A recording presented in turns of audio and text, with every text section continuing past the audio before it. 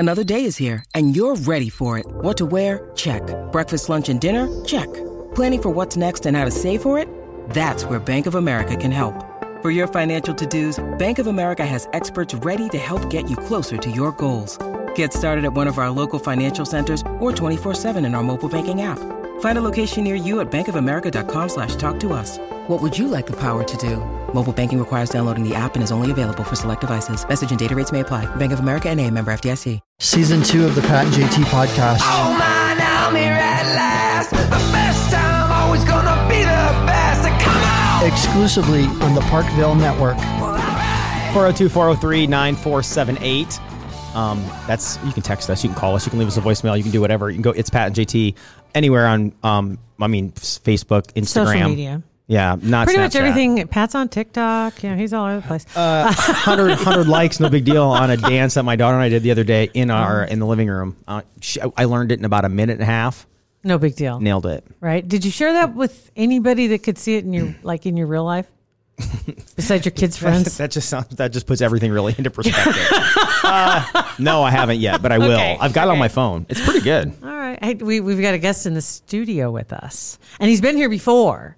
Dr. Larry Woodman is with us. Welcome to the studio. How you doing, sir? Yeah, great. Thanks for having me. Absolutely. Thank you. Last time you were here with the guys from Performance Mountain, with Jack Riggins, had Danny Woodhead in here, and now we can say out loud that Lauren Cook is with them as well. And let's real quick, let's kind of talk about Performance Mountain real quick and what you guys do and what you do, and just kind of in reference, because I know if you heard the podcast, you kind of know, but if you happen to miss it. Yeah, I mean, we're Performance Mountain is a consulting company, and our focus is on high-performance mental skills, elite mindset, leadership, culture, team dynamics, and we use our range of experts that you've mentioned already to help people kind of optimize groups, people, teams to be the best they can be. And it's working. I mean, it's working because you're working with some pretty high-profile teams as we speak. And that are doing really well. Right. Oh, like the Creighton Blue Jay basketball team, men's basketball team, and Husker women's volleyball team, which they're pretty good. Yes, they are. Well, we used to work with the Husker women's volleyball team. Well, see, and they're pretty good. Residual, pretty good. Speaking of which, the Creighton game, my mom and dad were watching the game. I think it was a Seton Hall game, or it was one right after, or one of the two. But anyway, my parents, I never realized what kind of fans they are of college basketball. And they like to watch the Huskers, and they like to watch Creighton, and they're super excited about what's going on with Creighton this year.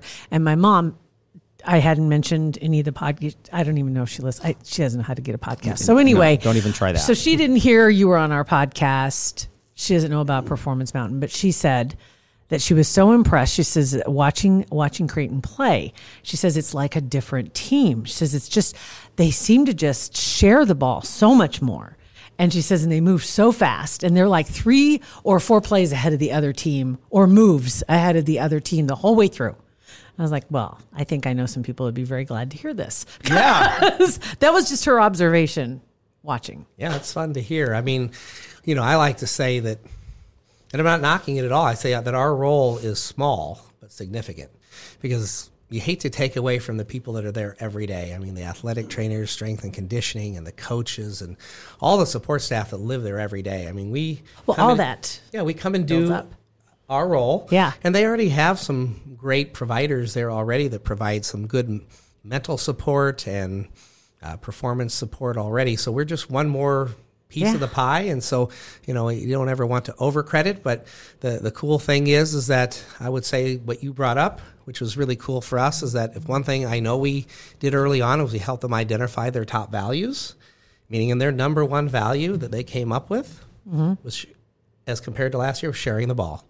That they had identified that for a few different reasons, that they were more selfish at times, meaning that maybe there was a better shot to be taken. Not that they took a terrible shot, but maybe if they made one more pass, there'd even be a better shot. And you have to take a chance to do that.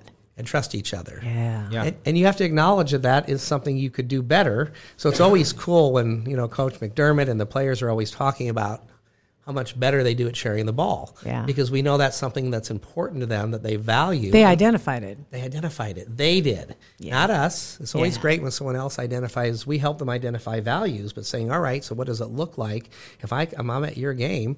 what does it look like a team that's selfish or unselfish and shares the ball? So what if you guys would go in there in any situation, whether it's a team or it's a business or wherever, and they identify something, but you know clearly that that's not the biggest issue? Like you could just tell then the dynamic in the room, like, okay, Does well, I that understand happen? this. Yeah, does Yeah. that ever happen? Or do people always identify their biggest Oh, no, issues? no. A lot of times they need help coming up with their values. So a lot of times what we'll do exercises where we whiteboard them out so that we actually encourage people to come up with maybe their top 10 values and then short down to their top 3, 4, or 5. But a lot of times they don't even know. So it requires a discussion.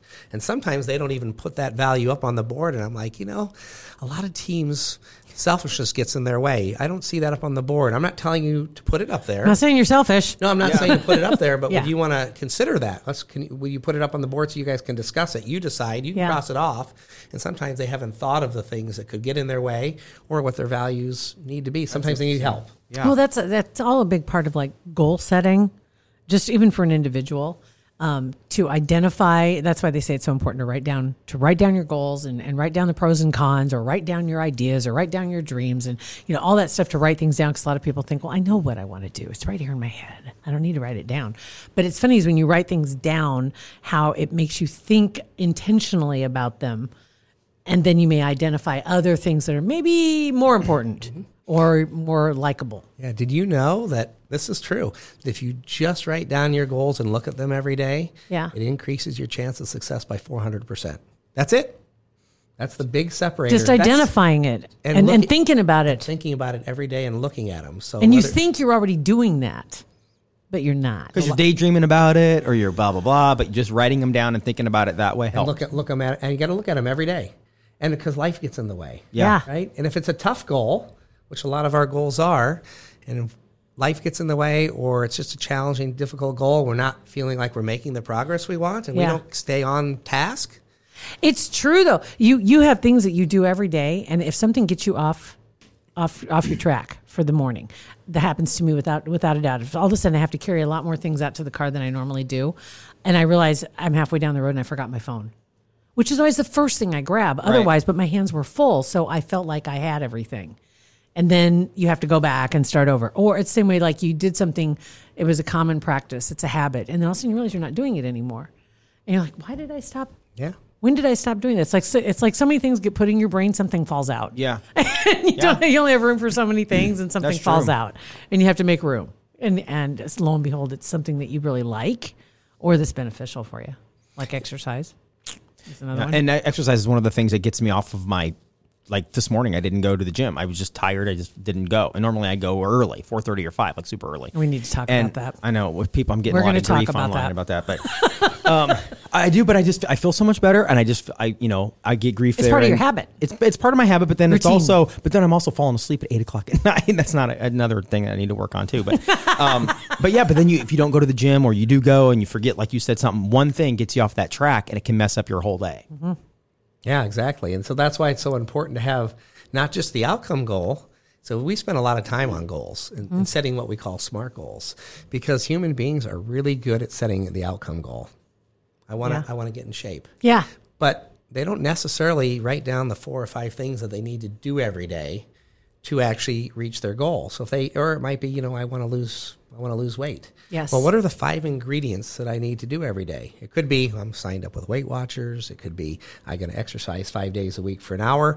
And so we're really good at setting the outcome goal, or a New Year's resolution, whatever you want to call it. That's a classic outcome goal. But humans aren't very good at writing down what are the 4 or 5 things I need to do every day to reach that goal, because those are the things that we get off of. It's not as much that we get off of The big picture. yeah, we get off Right. like if part of losing weight is to be in the gym 5 days a week, if we're not keeping an eye on 5 days a week, maybe it's 3 days this week because my kids were sick or I wasn't feeling well. Right. And then you aren't staying on the prize. And then you realize a month later, I'm not reaching my goal, but you hadn't thought about, am I slipping on the exercise part? I promised 5 days a week. I'm only doing 2. Mm-hmm. And so that's where the process goals are. So those are all the ingredients to be successful. Those are the keys to actually To succeed. making it. So Yes. do you think that's probably why most people fill out their resolutions every New Year? That is the reason. That we're is because it's like you need a resolution, but then you need the subset. right, because the resolution is just what we call the outcome goal. Right. It's not the ingredients to get to the outcome. And that's why by February 1st,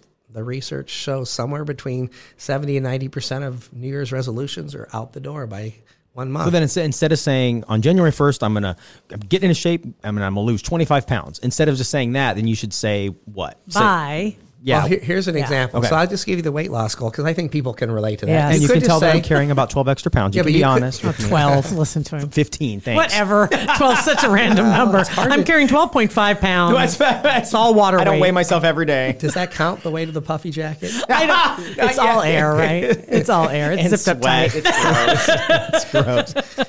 Well, assuming Okay. that you need to lose 12 and a half I'm pounds. just kidding. Whatever. But you could say, I need to lose weight, right? That's just Okay. an outcome goal. Right. Or what I would say, we call it a SMART goal. So S is specific, M, can you measure it? A, SMART, right? Right. I'm writing this down right now. Is Okay. it achievable? Okay. R, is it relevant to your life? And T, there's a time component. So I would say as a SMART goal, I need to lose 20 pounds in the next 3 months. And you may add in there because my blood pressure's been up. Okay. Yeah, or I want to just, I want to Put feel a better. reason But behind so, it. Feeling so in- the specific, filling this in. right? Yeah. Is I want to lose weight. That's specific. You can measure it. Right. Is it achievable? Well, if you're 20 pounds overweight and you want to lose 20 pounds in a month or two, maybe that's not achievable that quickly. Right. But you have to decide, can you achieve that goal? Is it relevant to what you need to do? If you're 2 pounds overweight and you say, I need to lose 10 or 15 pounds, maybe there's a problem. Right. Right. So, right. is it, and then you have to have a time component to measure it by. So That's where a lot of people leave that out too. they do. So then that's our SMART goal, but that's still just an outcome goal. So that's a great that's a better goal than just More I wanna defined.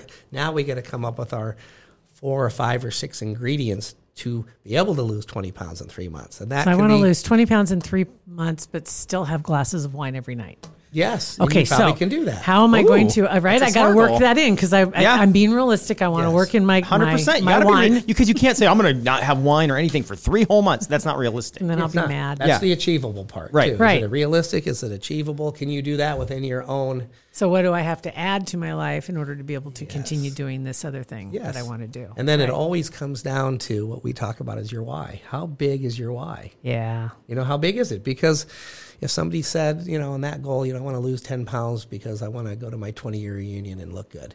That's okay. That's an okay why, I would call it. But if you said, I need to lose 100 pounds in the next 6 months because my doctor said I won't be alive to walk my daughter down the aisle. It's a huge why. That's a big It's a why. capital and why. some of the biggest, toughest goals that humans accomplish in this world are when the why is big. And it may be that they've never been able to get sober. They've never been able to quit smoking, but their doctor says you're going to be on oxygen the rest of your life if you don't quit smoking now.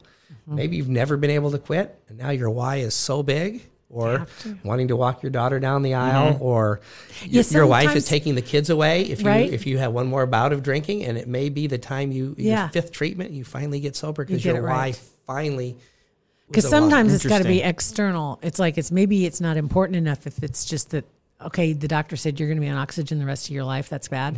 But you're not going to be able to walk your daughter down the aisle.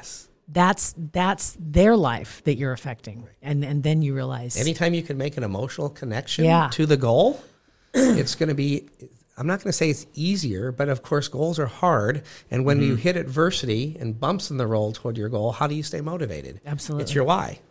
It's your why that Exactly. helps That's you very fight true. through it. It's how not, important is that outcome? Yes.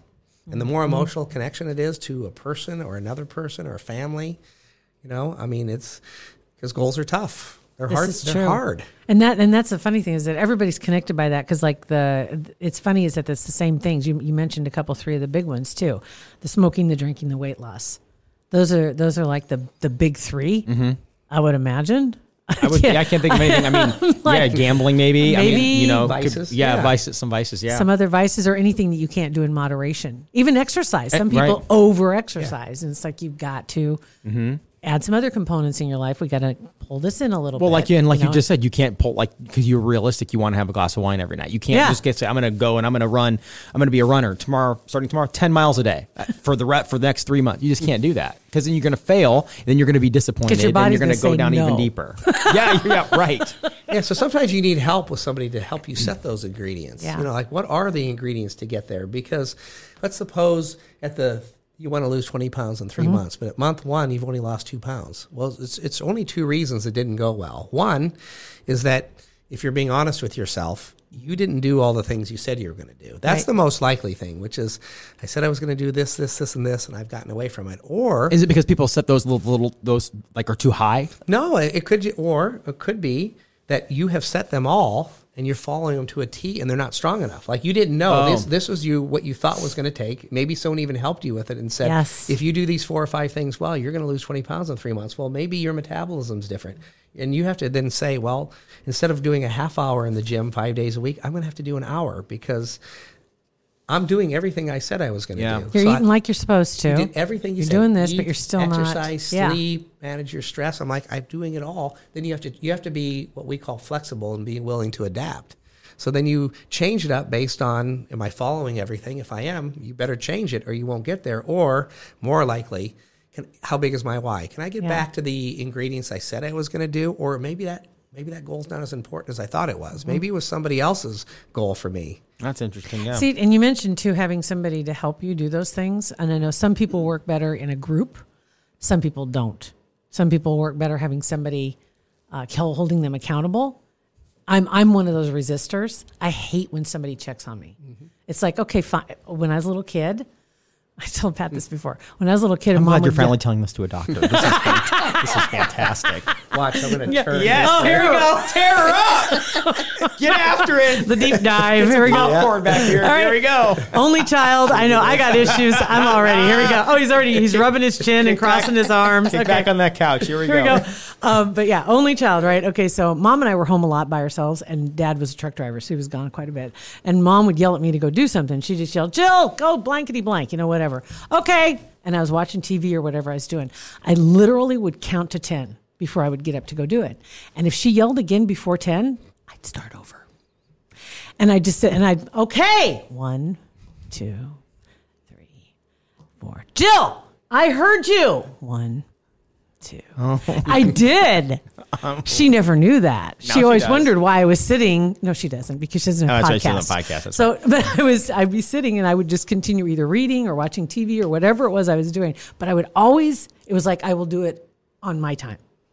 And I hear what you want me to do and I will go do it when I'm ready. But if somebody checks, it's kind of like when you talk about the diet programs, and there are so many that you had to go in and weigh in, or you had to check in with your group person, or you have to whatever. There's a phone call or whatever, and I'm like, no. And I'm the opposite. She likes to be in charge. Really? Yeah. That's awesome. Whatever. Yeah, on her time. Whatever. She's a cat. On her time. She'll let you pet her on her time. I'm a cat. Little control issue. Little control issue, baby. And that's the name of today's podcast. A little control issues. Control. I'm writing that down so I don't forget it. And I'm the opposite. I lost when I was with a program where I had to go in and not work out, but weigh in every week with this group of people and go to the gym all the time. I can't work out at home. I have to go to a gym in the group setting. I would go in and I lost 70 pounds in 3 months, maybe on a weight loss program, going in, weighing in all the time. And it wasn't like a shame thing. Like I didn't want people to say, you didn't lose the weight. It was just more keeping me on track, keeping myself accountable, because I felt like it helped me be more honest with myself, having other people around me doing the same thing.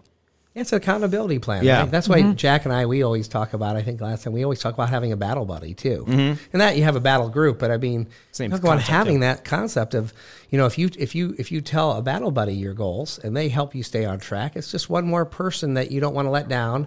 It just kind of reminds you like, oh yeah, I would have easily sat on the couch tonight, but I got to be at the gym with 5 other people I promised to do my workout with. Yeah. So you don't let them down. And I will say there have been moments, yes, when there is that person, but it depends on how they approach you.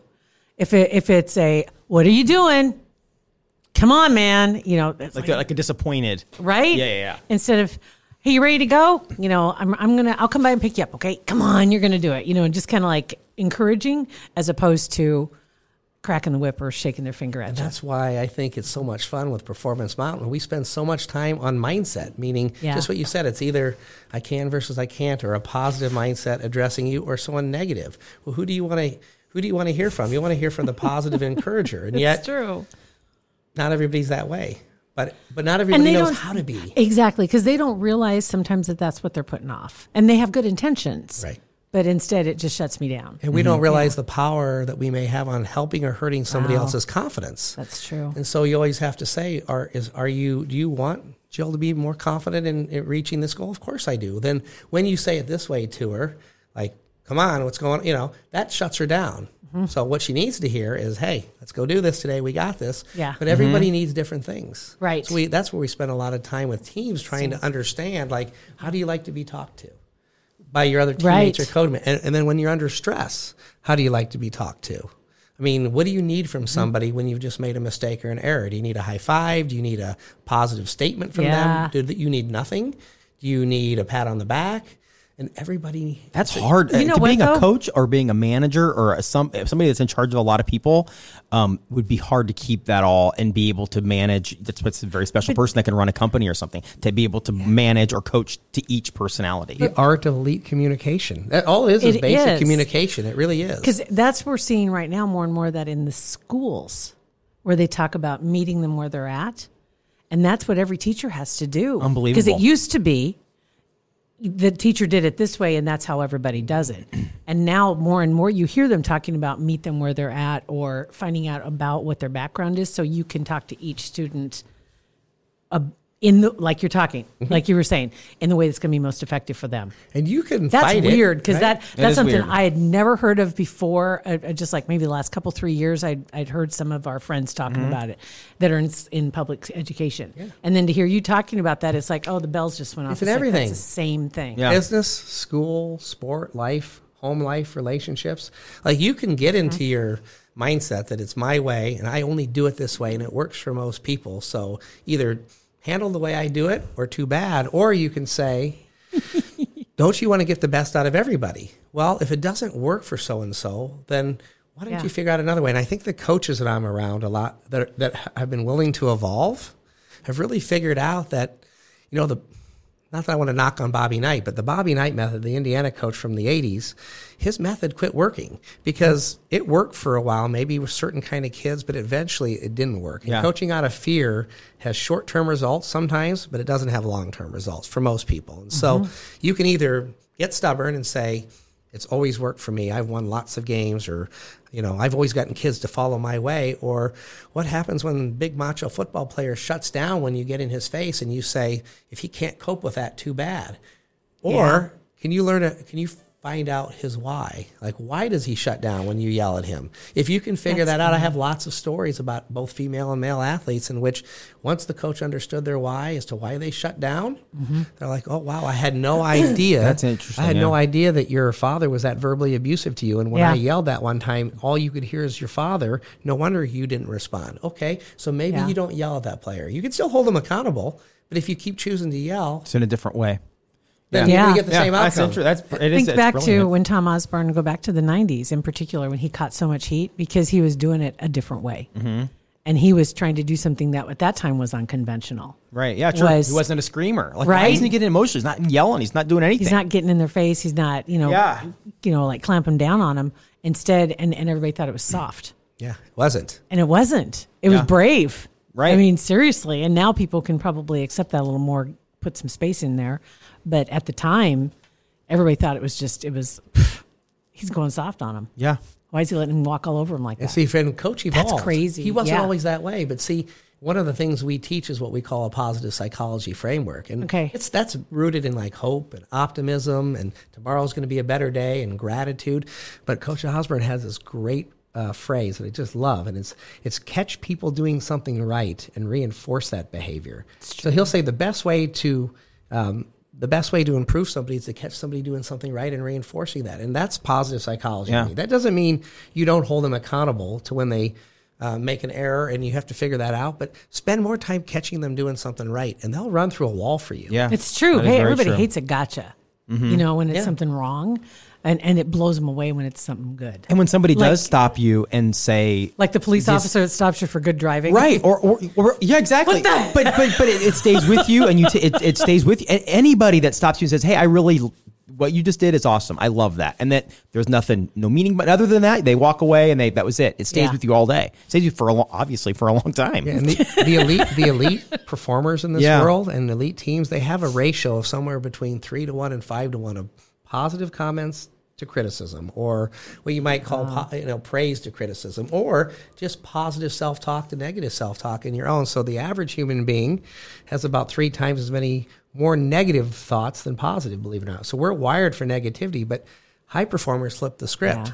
3-to-1 positive to negative. And then if you're on a high-performing team or business and you study them, same thing. The ones that have a praise to criticism ratio of 3 to 5 to 1, that means it's not all bury your head in the sand and Pollyanna. Right. It is, sometimes there's tough conversations in business or sport. But those are people, though, those are supposedly the stronger people. Because then you think about the regular person, you hear the number 10 to 1. It takes 10 positives to negate that one negative. And for a lot of people, that's not even enough. And it may come from somebody that's inconsequential, but to come from somebody that you respect is huge. But even when you say that, even the elite mindset there's a ratio. It's not, and they learn it, and they can train it. We have to train people at the highest level to learn how to have the proper ratio, because most of us are wired the opposite way. That's just how we've evolved. And some people are good naturally. I don't like anything in this world, but it's trainable. And if you really study yourself or have people observe you, you're like, wow, I had no idea that I had said that many negative things. It might even be little things like, it's cold out, I'm tired. Right. Just the little tiny things build up. All the things that we say over and over versus, and so a lot of times I'll ask a coach, I said, when's the last time you blew the whistle to tell the team they did something well at practice? Because they're used to conditioning. The whistle blown, oh boy. What did we do? What did we do wrong? But yeah. do you catch them doing things right? And so, because coaches have learned, because that's when they go, whew, stand up a little taller. They do, but they also remember that reinforces what they did well. And you're like, great, coach recognized when we went flying for the ball the last minute. Yeah, maybe we're going to be relentless and flying around for the next minute, because maybe we like praise from our coach. Right. Most people do. And also kind of taking that to the family level too, and doing that with your kids instead of have family meeting in the living room right now. And Y'all it's not a dress down. It's just wanted to say, you guys, we had a fun weekend. You did this really well. I loved that. What a great weekend. That was it. If you do have something challenging, you started off by trying to think of, unless really you don't that particular day, to say, hey. You could be really, really fuming. But well, I mean, a couple things that, or at least, we teach then people how to manage their arousal control levels, so that if we are fuming, do we have a way to kind of get our mind right and our body right, and physically, mentally, and emotionally, so when we have that conversation with our teenager, that it doesn't go 10 times worse, and then we walk away going. So what do you do? Yeah. Like you have a teenager, and you don't want that conversation to go sideways, right? So and you're fuming, and it's something that's got to be addressed like ASAP. You're fuming. Do you still try to lead with something positive? I mean, how do you address that so it doesn't go somewhere sideways? And count to 10. I'm kidding. Well, I'll be honest with you. I mean, nothing has to be addressed immediately, virtually most things in this world. So if we talk about managing the space, and so that's our core philosophy. Right. So Viktor Frankl was a psychiatrist. He actually was a psychiatrist. Then he was put in the concentration camps. Everyone was killed in his family but him. Then he wrote a great book called Man's Search for Meaning. But he talks about the space. And there's a space between stimulus, whatever the event is, teenager doing something, a stimulus and response, right? You have the power to choose your response.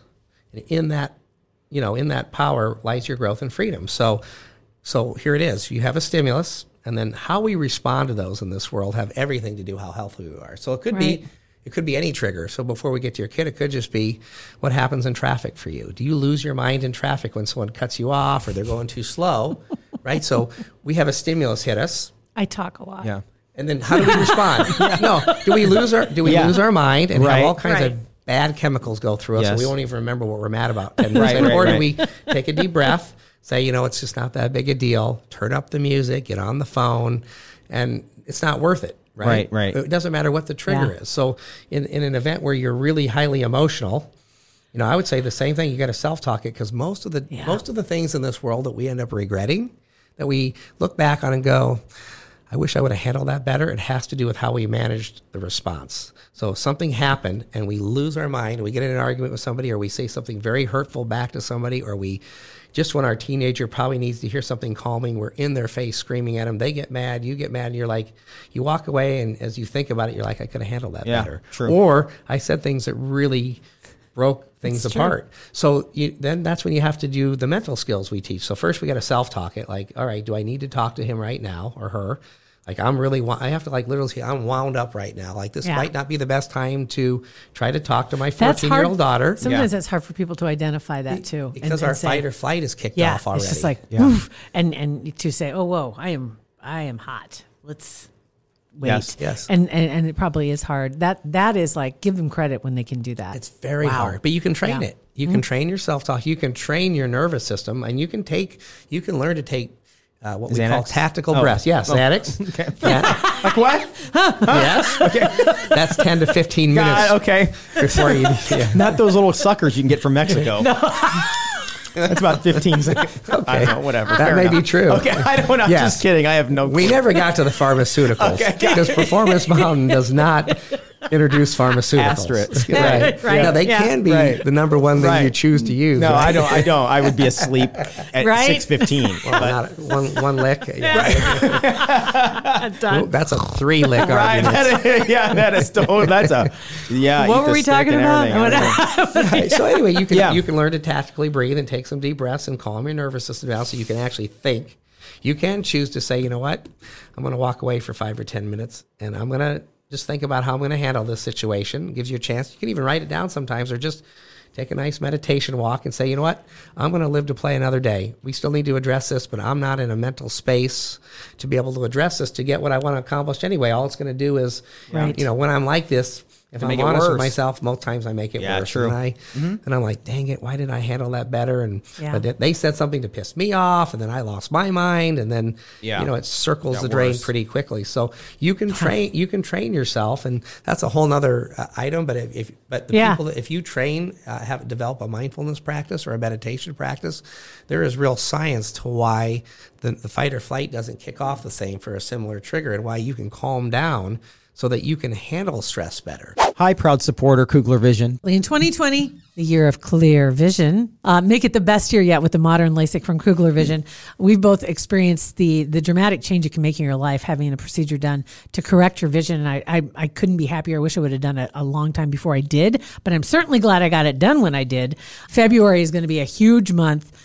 You could be in the running for an Omaha night out. In the month of February, you need to schedule your consultation and attend it. You go in, and then you're automatically in the running for the Omaha Night Out, which is dinner for 2 at Chop House in the Old Market. It'd be nice to be able to see the menu. Plus, go see the Lumineers at CHI Health Center. It's on March 14th is the show. They'll be announcing the winner on March 2nd on their social media and give you plenty of time to claim your prize. But do yourself a favor. Go ahead and make that consultation appointment on their website at kuglervision.com. It is a procedure still, right? Yeah. And the up to 7 potential options of a procedure. So you just don't want to go to anybody to get this done. You got to go to people that you trust, that other people have trusted, that we trust. And they have a ton of reviews from very satisfied customers, best of Omaha, around the world, around the country. Exactly. People come back to Omaha just to go to Kugler Vision. So they're trusted. There's a reason for that. And so, you want to make sure it's your eyesight. And tell them you heard it on the Pat and JT podcast. That's a whole nother avenue, but we're big into training mindfulness for CEOs and business people and everyday family men. And, of course, our athletes and coaches. Most of our coaches have developed some form of mindfulness practice to actually learn how to calm the nervous system down for an equal trigger. And it's helped them, I'm sure, in every aspect of their life, not just coaching, but also at home, at church, at wherever. Everywhere. The And that's our ripple why. effect is huge. That's always been our why, Yeah. which is, of course, we might do it through the lens of sports sometimes or business, but is, my why with the young athletes too is, can they grow into empowered young women or men who have the self-confidence to go out in this world and tackle it and be treated the way they want to be. So the skills that you teach them, how to stay more composed and communicate and focus, they might help in their sport. It's also helping them as a student athlete. You're but right. Then in life, now they know how to handle stress better when the inevitable problem happens with a coworker or their boss or their spouse or girlfriend or boyfriend or all the human dynamics that happen. Affecting all these families, all these kids, all their future families. Everybody. All the that's people awesome. that we've talked to, that we've met, that especially some of the former Huskers that talk about dealing with Tom and the level of respect. And not just Tom, but the entire staff and the things that they learned in their coping skills that they learned moving forward, how it really did affect them. And you think about even your bosses, I can think of a handful, like less than a handful, of the bosses who never lost their mind, who are always right there to tell you you did a great job, and thank you. I can think of less than a handful, but my there God, aren't many. I'll never forget them. And you know why? Huge. Why is that, right? You think about it, because the number one thing that we try to teach, that I try to teach is that if we want to lead people, we have to model the behaviors that we want them to have. So what does it teach you, right? So if you have a coach or a boss that can stay composed and be respectful, you're more likely to go out in this world for the future and do the same. But also you may have people that you're leading in that same organization. So it might be, a CEO to the, sales manager. You might be a person who's a sales manager. Your CEO treats you right. You now know how to treat all the people you lead by staying calm, composed, respectful, catching people doing things right. So we're just so big on having people learn how to model the behaviors that you want to have. Because a lot of times they'll say, well, I want my team, I've told the Coach Cook story, which is he wanted his team to play fearless at the end of a game. And so ultimately, without going into it all right now, unless we get into it, which is, all right, what's your role? What's your what's your contribution to the problem of your team playing with fear? Well, that's a hard question for a leader to answer. Right. They can answer all the things that their team, why they think their team is playing with fear. But if you put it back on and say, what do you think your contribution is? It was a very tough question to answer. And so in the book that I'm about to launch here later this year, I have a whole chapter on how Coach Cook evolved as a coach. I saw a quote of his about that he used to coach from fear. No, he used to say, I wish I had learned to coach out of love instead of anger earlier in my career. That's what it was. And I talk about it in my book because that's the number one thing for me anyway, a validation that made a difference in somebody was that his recognition, as great of a coach as he already had been, and highly successful, that he realized that things really got better when he learned to coach out of love. That was not his framework. Because that's usually you look at the coach. You don't think when you think coaches, you don't think love. I mean, you think of. Although they do. They do love, and they look up to him potentially as father figures. But the first thing you think of isn't he's coaching me out of love. It's out of not anger, but it's you got to do it my way. You got to, you don't want to disappoint him. Exactly, it's not out of love. Right. But love is rooted in relationships. So as long as you build relationships with those players outside the court, you can still be hard on them. It's not like it's the same kind of love you might have with a spouse, but it can be the way you respect them. It can be the way you get to know them as a person.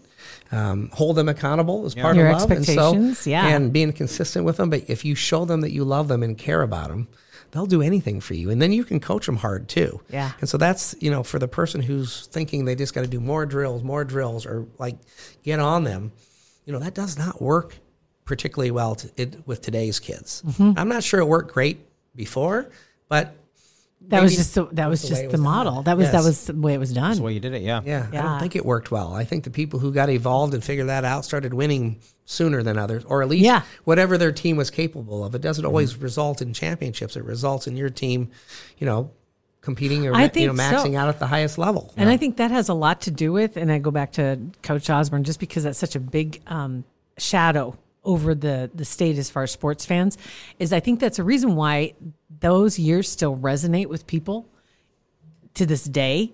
We didn't have that fiery, yelling at people, cussing at people, angry and winning. We had a good, quiet, calm. It was like we want more of that. We want more of that. And he was a fierce competitor. Didn't want to lose. He didn't. Right. That didn't take the competitor away from him, but he had his processes that worked, and he was consistent about it. And he learned how to get better at it. Yes, and he built better relationships with the players over time. Yeah. So he did a lot himself, because if you don't get to know your players and build relationships, they won't trust you. Right. And I think that falls over into business too, because there are companies that still benefit from the echoes of the past that people remember, that are like, oh man, I'd love to work for that company. It's nothing like it used to be, but people just have that glorified memory of how wonderful that place was. And I have a couple of those places in the back of my head, trust me, that you're like, man, it was just, you just hate to think that it's not that way anymore. And you keep wanting to go back to it, and it's not there. Because you need to jealously guard your culture. Yeah. It can shift. And you can let it slip without recognizing it sometimes. Like in the business world, like, maybe profits are flat for a couple of years, but you blame it 1 year on the coronavirus and 1 year on, the tariffs, or and some of that may be true, but things can start to slip for a little bit and you can make excuses for why it is. And so you have to be so aware, because culture can drift on you when you lose your focus from it. And before you know it, you go from the great team culture, the great business culture to, I don't know why you still talk about it that way, because it's not that way anymore. And in fact, people are leaving, and then profits go down or losses mount, because without a great culture that's rooted in relationships and love and trust, it will fall apart. See, now you get me thinking too about families. When the matriarch or patriarch of the family passes away, and all of a sudden the family functions don't happen anymore. They're like saying that's the only person that's holding our family together. That's right. That's the culture of your you got family is 7 based or on 8 this families. one person. They all get together for grandma.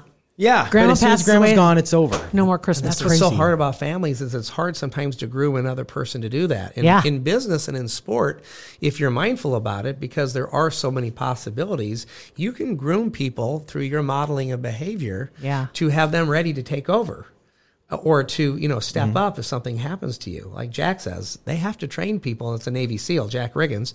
He says, because our number one thing is we could take a bullet tomorrow, and our team still has a mission, and our team's only as good as the person that I've taught. So we have to teach them to lead, even though they're not leading right now.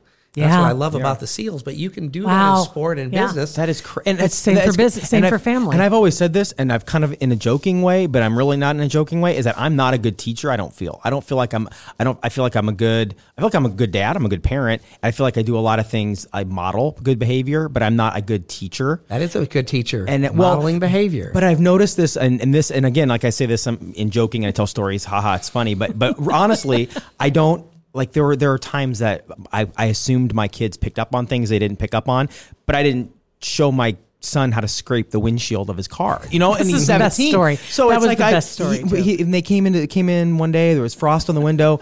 My daughter threw her bag. We can't go to school. We can't go to school. And Bennett comes in, slams her. That's it. Can't go. I felt shame because I had never taught my son to physically grab the scraper, but I've done it a million times. That was the thing. His son had just started driving. And I thought, well, I've done it a million times in front of him. I just don't feel like I'm the best teacher of things. Like if I had an intern, why don't you grab she that, would be terrible. Like you should have said, grab that scraper and get after the windows, Bennett, right? Do you take care of my son, Bennett?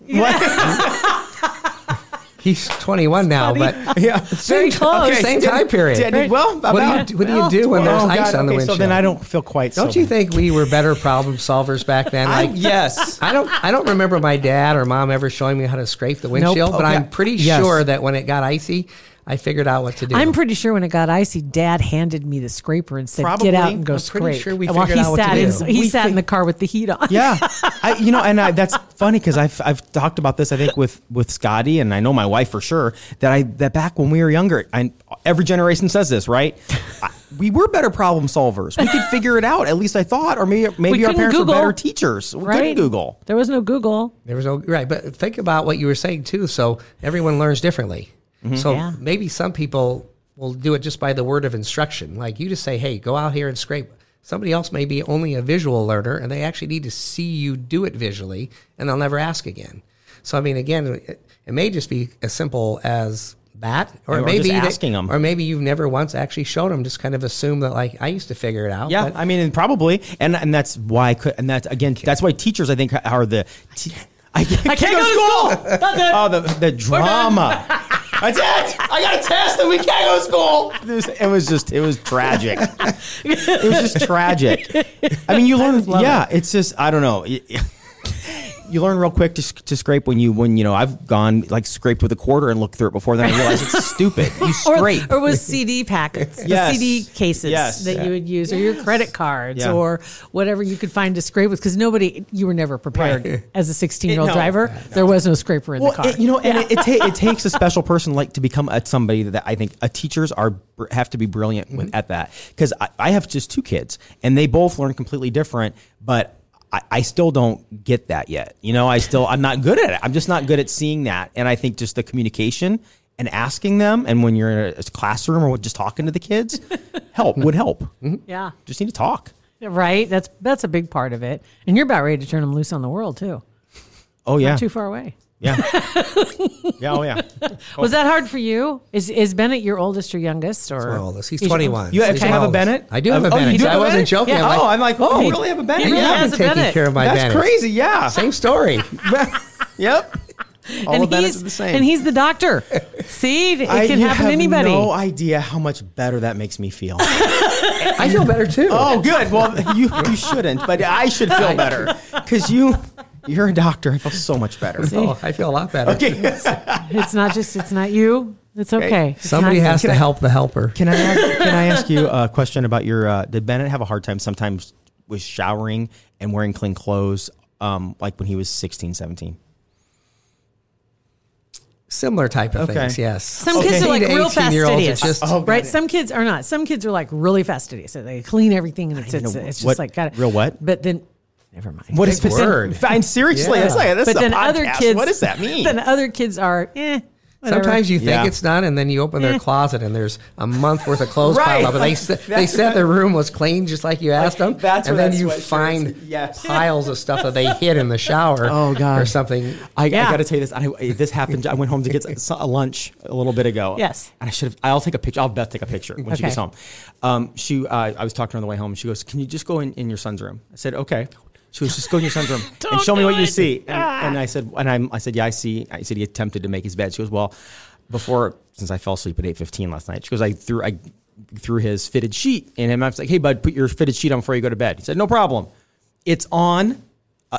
Upside down, like It's inside out. and sideways. So it's stretched. And he said it doesn't fit. It must have shrunk. It's literally sideways. It's too wide and it's too short. Yes. upside down and the other way.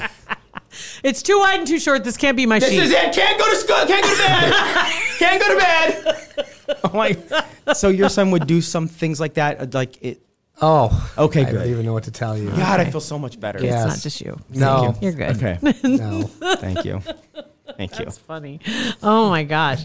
We've covered a lot of territory here, man. That's that right there. I mean, I think for a lot of people just hearing this is that it is part of being open and being vulnerable because everybody suffers from the same things and making goals and following through. You're not failing, but you set yourself up for failure more likely. Or success. There you go. That's right. Yeah, it's not that hard to actually set yourself up for success. It doesn't mean it's going to be easy, but it's not that hard to set yourself up for success on anything, whether it's goal setting or self-talk or managing your nervous system. Self-talk is the big one. It really is a big one because it's easier. It's like you lower the bar so you don't surprise yourself when it doesn't go wrong or it doesn't go right. It's like going to lose weight, and then when it doesn't happen, it's like, okay, well, I have a terrible time losing Yeah. weight. It's impossible to lose. You say things like that. I lose weight so slow. I can't. My metabolism must be stopped. Yeah. Whatever. And you have these excuses all ready to go when it doesn't happen, and totally get it. Because my roller coaster was so funny. I was talking to a friend of mine the other day, and she's about the same age, and she says in her life, her roller coaster, she's been overweight 3 times in her life. That where she went up to here, and then she went down to here, and then she went up to here, and she says the majority of my life I've been the right weight. And I said, you know what? Honestly, I have too. I said, but when it's bad, it sticks for a while. Yeah, right. Right? Mm-hmm. And then it's like the switch flips, which was what happened the last time, and the switch flips, and it's like I'm not even really trying. It just happens, and everything goes back to where it's supposed to be. Then something happens that throws you off your tracks, and like we talked about, getting derailed, even for a day, and it can happen for months or years, actually, before you get everything back right and get it back in line. Yes, I guess what I'm hoping people will hear is that you can get it back. There's actually fairly simple ways to do it, and it's trainable. It doesn't mean that the outcome goal is going to be any easier, because it's hard for a lot of human beings to lose weight or to save the right amount of money or to... That's another one, too. I mean, Yeah. or to be in shape physically or whatever it might be, I mean, Yeah. those aren't easy things to do in the human dynamic world. They're But not all vices. They're not. They're not. just- They're not even vices. They're Yeah. just difficult things to do in this world because it's a hard world sometimes. But that doesn't mean that there can't be some strategies that help get you back on track a little sooner, meaning like we're all going to derail. I don't care who you are. I don't care how smart you are, how much money you have, the family support. It doesn't matter. Life hits. We all get derailed. The question is, does it take a year to get back on or a month? And if we have strategies that we know we can get back, it might not take as long, or do we feel like we have no confidence to do it because we don't even know how to do it right now. Yeah. So if you're like, oh, wow, I only have to do this, this, and this, and this, and it can help me get back on track quicker, well, it gives you a little more hope that, I'm a big hope guy. Like the minute you lose hope on anything, that's when hard to get back. That's when trouble hits human beings, when they lose hope, whatever the endeavor is. So to keep people in a hopeful way, to actually believe tomorrow could be a better day, that's the responsibility ultimately of the individual. But there's lots of people in this world that can help people feel that they have more hope. And I don't care who it is. It could be a mentor, it could be clergy, it could be a friend, it could be a parent, it could be a teacher, a coach. There's so many people in this world that can help others become what I call more gritty, or kind of have more tenacity. But it has to come a bit internal, but if we don't know how to do it ourselves, we have to have people in our world that can help us with it. Yeah. So. Well, okay, where would you suggest somebody start if they know they need to get some things lined in order? You mentioned you have a book coming out later this year. Do you have other books too? Nope. This is going to be my very first book. Seriously? Wow. That's pretty impressive. That's No pretty kidding. awesome. That's actually the hope. Actually, honestly, the reason I wrote the book, I'm going to call it Max Out When It Matters the Most, the 16 powers to help you in business, sport, and life, because each chapter is a different power, like the power of self-talk. Right. The power of I can't wait vulnerability. to see this book. Oh, man, me too. But I'm writing it partly because I just wanted the challenge of writing it, but because I've been so blessed to be around some of the best coaches and leaders and teams and businesses in the world over my career. I've just been lucky that way. I just want to be able to share for people who may not have access to a mindset coach. Maybe they can't afford one. Maybe they don't even have access to one, but that they want to either learn for themselves, how to improve their mindset so that they can be more successful in whatever they're trying to do, or oftentimes, especially the coaches that I attract, a lot of the high school coaches and club coaches who they don't necessarily have the funds in their their club or their high school to be able to hire a mindset coach or a high performance coach, or they may not have the money to go to a conference, or there may not even be a conference. So that if they could read my book through my lens of experience, talking about a lot of the experts I've been around, all the great coaches and teams, maybe they can learn something about how do I train mindset in myself. So if somebody's interested in self-talk and they're like, I am a negative self-talker and I know it hurts my confidence and I don't feel good when I tell myself bad things about myself, they could go to the chapter on power of self-talk and not only learn about it, learn that they're normal. That's the first thing. It's nice to know you're not that you're abnormal, you're not weird. And then, more importantly, what do you do about it? How do I change my self-talk if I don't have access to a one-on-one coach that teaches it to me? Yeah. Like I can learn it right from that chapter. Like, how do I change it? And so that's ultimately. You gotta hurry up and write this thing. Like, is it already written? It's already written. Right? Let's get this. Let's get this out now. Let's not wait till the end of the year. Let's do it now. It's being honed and fine-tuned. Okay, let's get our hone and I'm not a bone writer, down. but I am proud of it. Is there a awesome. timeline that you're looking at Well, right now? I'm hoping it'll be by sometime at the end of the summer. I just don't know how long it's going to take for the whole. It's done, and it's just requiring. I can't wait. 'Cause Finalizing everything. When you were just talking about the blessings in your life, and when you first started out, what was your career path? Did you start out as a mindset coach? No, it's a completely different career path because I went to medical school and my dream was to be a surgeon or an ER doc. And as I evolved through the whole thing, I realized those weren't going to be for me for different reasons. But I was really attracted to the mental end of things, but also attracted to people with Alzheimer's disease because of some family history. But I ended up specializing after I graduated from medical school in psychiatry. And so I had a pretty traditional psychiatric practice. I mean, seeing outpatients, working in the hospital, But, back then in the 90s, date myself here a little bit, the insurance companies turned us into pill pushers. They just wanted us to diagnose, and if they needed a pill, a Xanax, I'm not knocking the pills. I believe they're really important. There's for a people. place. Oh, there's a huge place for a lot Definitely. of people, but they wanted us to prescribe the pills and all the good hard work of, learning about yourself and coping skills and becoming a better mindset. They wanted the therapists and counselors to do that. I'm like, didn't think that was the role of the psychiatrist, is to be a pill pusher. And so as it evolved through two incidents, one, I got the hospital in North Dakota I was working at, bought out the other one, and I had to take over the addiction unit. That was where I really got to see some really high performers, doctors, teachers, CEOs. Their life had fallen apart because of alcohol or something else, but I learned they had an incredible mindset. If you could teach them how to Those are the cope. people that people don't expect to hear. That's the vast majority of people that are addicts are just normal, everyday people. Right. I mean, They just don't have the tools to build themselves back to get back on track. And those people sound like they come with them because they're the high achievers. Right. No, and then when they got better, but sometimes it was rooted in when stress hit, then they got negative self-talk. They didn't know how to cope. They couldn't manage their space, and they turned to a substance. And then maybe they were wired for an addiction. Maybe their whole family was addicts, and they couldn't cope with drinking. Maybe their friends could. But once I was able to see how much they improved by helping their mindset, that got me interested. And then when 9/11 hit up in Minot, North Dakota, where I lived, that was a very important base. They had the B-52 bombers, and they had the underground nuclear warheads, and it was a very stressful time in America, and all those psychiatrists and mental health people got deployed. And I'd built up some goodwill from helping the dependents of people in the military during my career, and they said to me, we need some help. And they said, here's the good news. You're going to really be able to help some people in an important time. We need our pilots are under stress, our military officers, the high-ranking ones who control the button. Wow. They said, here's the bad news. You can't use any pills. So here we go. So there it is. That's what Mr. Hotshot going. Right.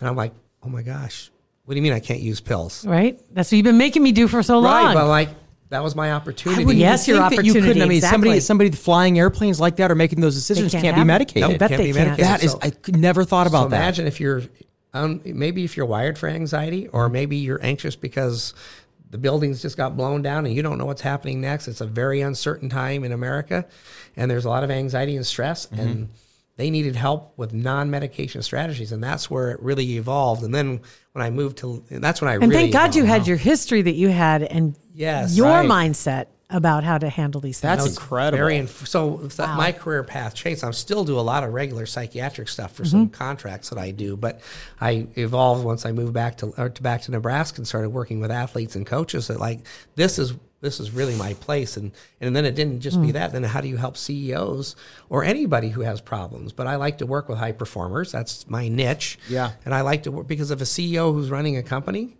Because I'm helping one right now with a company who just had trouble in board meetings ruining trust by just saying the wrong thing. He'd be impatient. He might say one thing that would ruin trust in a person and humiliate them or something like that. And it was very hard to stay focused and calm, and teaching them how to stay calm, how to stay focused, and how to stay present and to manage their space. It's completely changed his life. I'm not saying I did it. He did all the work, but it's all the same skills. It's so fun because we kind of touched on this a few episodes ago talking about homeopathic medicines. Mm-hmm. Oh, yeah. Because I'm a huge believer in that. My dad as well. And he had horses, right? And he didn't like giving his horses drugs, had race horses. And so interesting. So seriously. And so he would prefer to use homeopathic methods. But it takes longer. And it's a lot more work. And so for a lot of people, the shortcut of the drugs makes it seem it's just easier. Oh. And, it's just easier. It's like, just give them a shot. Right. It's just easier instead of going with the homeopathic. But that's what you do is more of a homeopathic type medicine because it's not medicine based. At this point, I could argue that in that role, and I do argue in that role, that I'm not playing the role of a psychiatrist. I'm not diagnosing anything. I'm not keeping a chart on them. I'm not treating a mental illness. They may have something, and I may recognize something and say, I think you may need to get that evaluated. But when I play that role, I don't play both roles. Mm-hmm. So I'm purely what I would call an elite mindset coach, whatever you want to call it, helping with mindset. But it's a harder way, but it's a more permanent way. Exactly. Because I'm not knocking the Xanax either. If you have a fear of flying, or you have something going on, or whatever's going on, and you need something in that moment, and you don't have the skills yet, or maybe it's a really bad situation and you're just a very traumatic situation, that might be the only thing that works right now. Exactly. There are situations that do call for it. That doesn't change the brain permanently to how you cope and think through things so that you develop the mindset more times than not that's going to lead to success. Otherwise, you've temporarily solved the problem, and that's okay too sometimes. That's what it has to be. You kind of kick the can down the road just a little bit. Sometimes you never actually stop kicking the can down the road. That's when it gets bad. That's true. Because you eventually need to either confront it or you're just going to be a slave to I just think a lot of people don't believe you can change that way. Right. But you can. Right. It's really powerful how you can change your brain. Your mind is so powerful. With the right mental skills and mindset training. You can change it in a very powerful way, and it will change your whole life. And like you said, it changes maybe the next generation, because if you handle stress in a certain way at home, no matter what the kids say, like this is a really interesting stat though, but if you've been physically abused at home by a parent, almost every one of those kids will say, when I grow up, I will never hit my kid. I mean, I'll never do what my parent did, but about 90% of them go on to hit their kids. It's not because they ever planned on it, but under stress in particular, that's when it happens. When you're stressed, you go back a lot of times to what you learned, particularly if you hadn't had anyone work through it. Like you acknowledge that you didn't want to hit someone, but you never maybe worked on your own mindset. Like, how am I going to cope when things really fall apart? So that if things don't fall apart, you might not hit your kids. But if things really go bad, you may go back to exactly what you never said you would do. Right. And that's what human beings do a lot. Yeah. And so that's what's so interesting about, like you said, the next generation. It doesn't just help yourself, which is cool, but if you can pass on the way to cope and handle tough situations and how to treat people, your kids and maybe the other people that you involved in, if you're a teacher or a coach or whatever, you lead people, they may learn it from you. And maybe that's the first time they've ever learned it from somebody. Yeah. They didn't have parents that taught it to them, right? But maybe a teacher taught them or another mentor. And that's true too. It changes their life forever, and then it changes the next generation. And somebody has to break the cycle. That's what Coach Osborne did for a lot of people, by the way. He helped a lot of people break the cycle, generations of not going to college or maybe difficult family circumstances or how to communicate. I can't imagine if you're the first one to go to college in your family and then add the stress of the scholarship and then the physical athletic performance. So they have all that weighing on them, and their family's counting on them to get that degree because they're in college. Right. The team's counting on them to be athletic and to be a performer, and then the scholarship, they've got to keep their grades up. Well, then you got the fans. And then you got fans. Millions of fans all over the world. So much pressure. Can't believe it. Anybody, I can't imagine. Even someone who has a good family network, it's a lot of pressure. But then that's why I'm always, like you are, enamored by Coach Osborne in that sense and other coaches. But his ability to have people later on in life want him to be their mentor. He's a mentor of mine, and he was a mentor for mine for 20 years, and I didn't know him. I always said I wanted Warren Buffett or Tom Osborne to meet them and work with them. I never believed I would work with either one. And I worked with Coach Osborne for years at Nebraska, and now he's our senior leadership and performance advisor for Performance Mountain. Which is so cool. And I talk to him a lot, but he's a mentor of mine. But guess what? There's like 1,000 other people in this world that truly believe he's a mentor. And because he is. And they all have a personal connection with him. Yes, and it doesn't even mean that they spent years. Right. Maybe they haven't even talked to him in 10 years. But the way he interacted with them, whatever the message, that lesson they taught, he's a mentor. He was a mentor of mine, just the way he handled things graciously all those years when he didn't win it all. From afar. And the books he wrote. Yeah. I read his books, and they were more than winning. And, beyond the game, like every one of his books had nothing really to do with winning. Now, the product of his processes, you hope the outcome for him, he wanted to win, but everything he taught was about life. And so, and he's not I've had wonderful coaches. Coach Kirsten Bernthal Booth, who's going to be on my podcast. Which we have to talk about your podcast today. Coming up. It's very exciting. Yeah.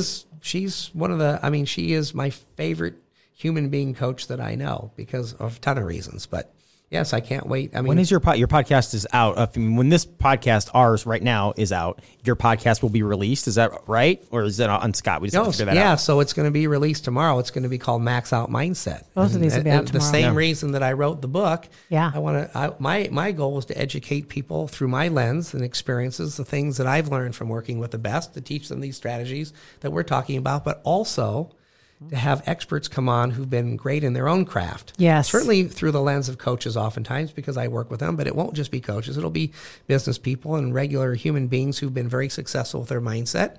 But I'm going to have them on too. And so I'm really excited about that because ultimately I want people to be able to learn about how do you max out your mindset as part of your overall high performance strategy, and that's in any endeavor. That's as awesome. A parent, as a teacher, exactly. As a boss. You don't have to be a hugely successful athlete or a hugely successful CEO. Because I can think of a lot of friends of ours, and we talk of them because the minute they walk in the room, it everybody feels better, and you feel that connection with them right away, and they are the positivity and the belief in And the opposite too, where people walk in and the energy is gone. The energy vampires. Right. I mean, because you're right. I mean, you talking about the elite mindset and some of the people that you've worked with, but when you're talking and saying specific examples, I'm using that in my life, how I'm going to do it, and I'm nowhere near any of that. So it's me, how I'm going to deal with my kids or my parents or my wife or, whatever, just friendships. And I mean, anybody can use these skills. Anyone, any kids especially. I can't wait to read your book, listen to your podcast, and start implementing some of these things when my kids are still young enough to hopefully, help a little bit. Yeah. You know what I mean? Because I think some of that info in them. Right, try. Because I think it'll change their lives. Yeah, thank you. Thanks for saying that, because I don't think that we would be working with teams, even though we love it, if there wasn't a bigger why to it. We love to see teams win. Who doesn't? We're competitive. We like to see them max out. We like to see them reach their limits of their capabilities. But if there wasn't something bigger to that, then I'm not sure we'd spend that much energy on it. But there's nothing more rewarding than seeing an 18, 19-year-old athlete or a high school athlete or anybody who comes back to you 5 or 10 years later and is doing really good things. You can see their confidence level has changed. They know how they want to be treated by human beings. They don't let anyone take advantage of them. And they have the confidence to go out in this world and tackle anything. And if you could play a small role in that, whether their team won championships or not, of course, during that time period, they want to win a lot. Who doesn't? But if that all ends for everybody, even for Danny, it ended after 10 years. Danny would, and it's funny is when you talk to him, and I was thinking of Jack as well, that when they talk about their super elite careers that they each had, it's not about the accomplishments that they made on the field or as in service, but it was the culture. One thing, and it was relationships. The relationships. Yep. That's what Coach Osborne says. The only thing he missed about coaching was the relationships that he made. And so for Jack and Danny, who were the elite of what they did, it had to end for both of them at some point. They had long careers, longer than most, but it ended. And if they walk out of that career and they don't have the coping skills and the mindset to take it on to the next level, so what do they learn from that is what they love teaching right now. That's why Jack and Danny are really good teachers. They're so excited about it. They're good teachers. Yes. And I was in with Danny in a seminar, and he's a good teacher. He teaches different than I do, as he should.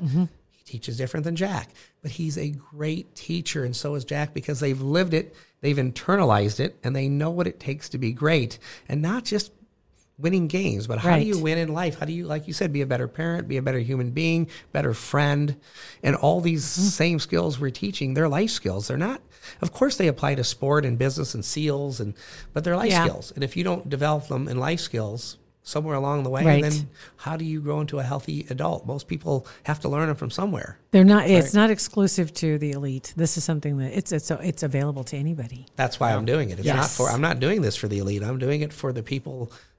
Everybody, I mean, for the us, for me, everybody, for all of us, right? None of us are. Very few people are elite, like Steve Jobs or Tiger Woods. I mean, none of us are. We're just. But they all need the same. We're finding our way through the world, trying to be what I would call. And I'll leave it at this: is the best version of our mindset. It doesn't have to be what might people say is elite, like the Microsoft guy, Bill Gates. Yes.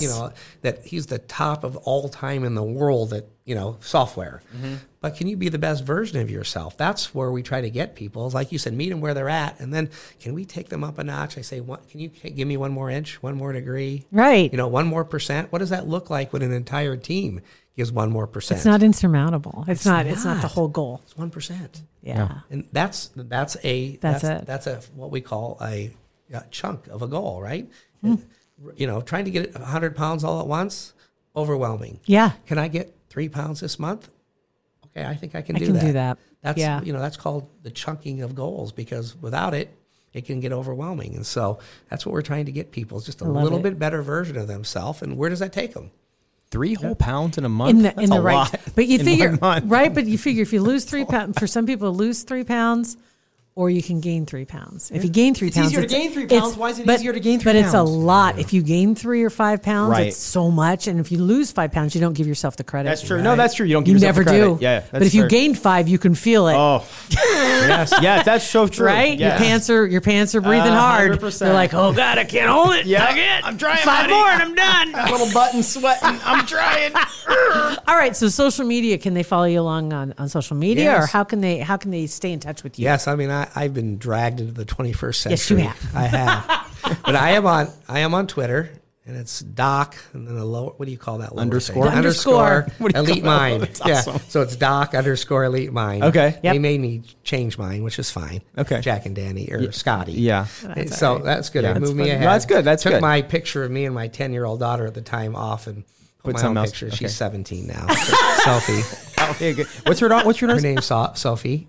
My daughter's name's Sophia. You have Bennett and Sophia. Bennett, and I you Bennett have Sophie. got to be kidding No. me. Bennett and Sophia. So my daughter's 17. One of the most. And you're a doctor, She's and you're just a- oh, never not a mind. doctor. Okay, No, right. Sophie. That's the Greek form, That is right? crazy. And how old is Sophia? She's 14. Sophie's 17, and she's just this neat, kind, beautiful kid. So, yeah. And oh my God. so That's I mean, amazing. So they took that picture away, and that's fine. Now I just found out that I'm a nurse told me that I'm on Instagram.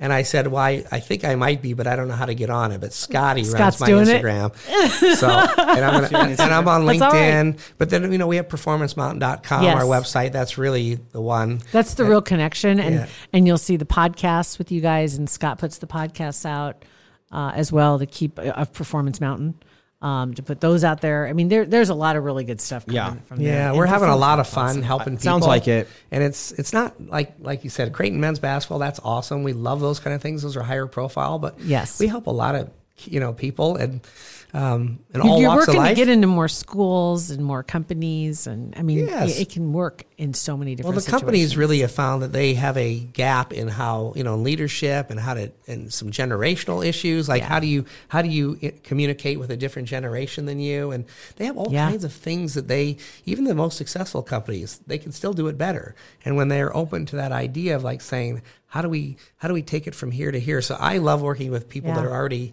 relatively successful, but they want it. Maybe they're second or Right. third in the conference. What's or keeping second- them from- but- or second or third in their industry, but they want to be the best. Yeah. Like, how do you get them there? How do you help them gain that extra inch or percent or degree? And that's fun because when you're at that level, those edges, it's hard to get that That's extra just it. piece. Yeah. When you talk about the elite teams, and It's it's hard. like a little bit makes a huge difference because they're all so sharp. Yeah, or just as Yeah. important as keeping them from dropping a little bit, because sometimes you can get arrogant. a little bit. You can get arrogant or not realize that things could be slipping a little bit because you're so confident that it's always worked this way. When maybe an outside observer could say, Things have changed a little. and here's what we're seeing, that if you continue down this path, you're going to see a bigger drift of your team's performance or business performance. Right. And so as outside people, that's what we do when we do our culture assessments is we're not assessing a culture and saying that sometimes it's the top culture we've ever seen. And Yeah. we still find 8 or 10 things that if you could do these things better in the business world or team world, maybe you could either take it up a notch or at least 8 or 10. I like that because last time the number was what was it? 36. 36 was it? Is the number 36 that Danny things that Danny found wrong with your swing? Oh, it's 34. And 34. That was Jack. Oh, that was Jack that did that. Exactly 34 errors of my swing. No, numbers getting down there a little bit. But Though. it hasn't changed a bit now. Right? You talk about somebody who can Right. help or hurt your confidence. There you go. There you Someone go. remember the The exact way, number the right way there, Jack right. told me it hurt my confidence. hurt me. That hurt me. Cut me deep, Shrek.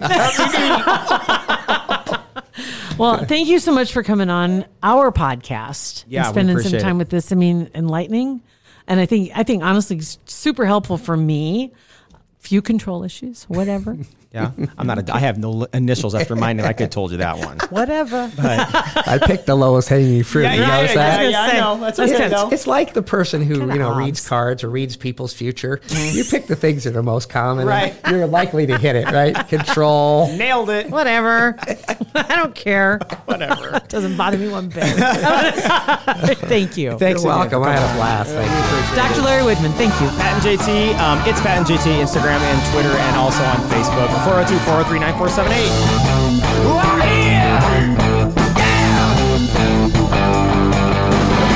Pat and JT Podcast, a Parkville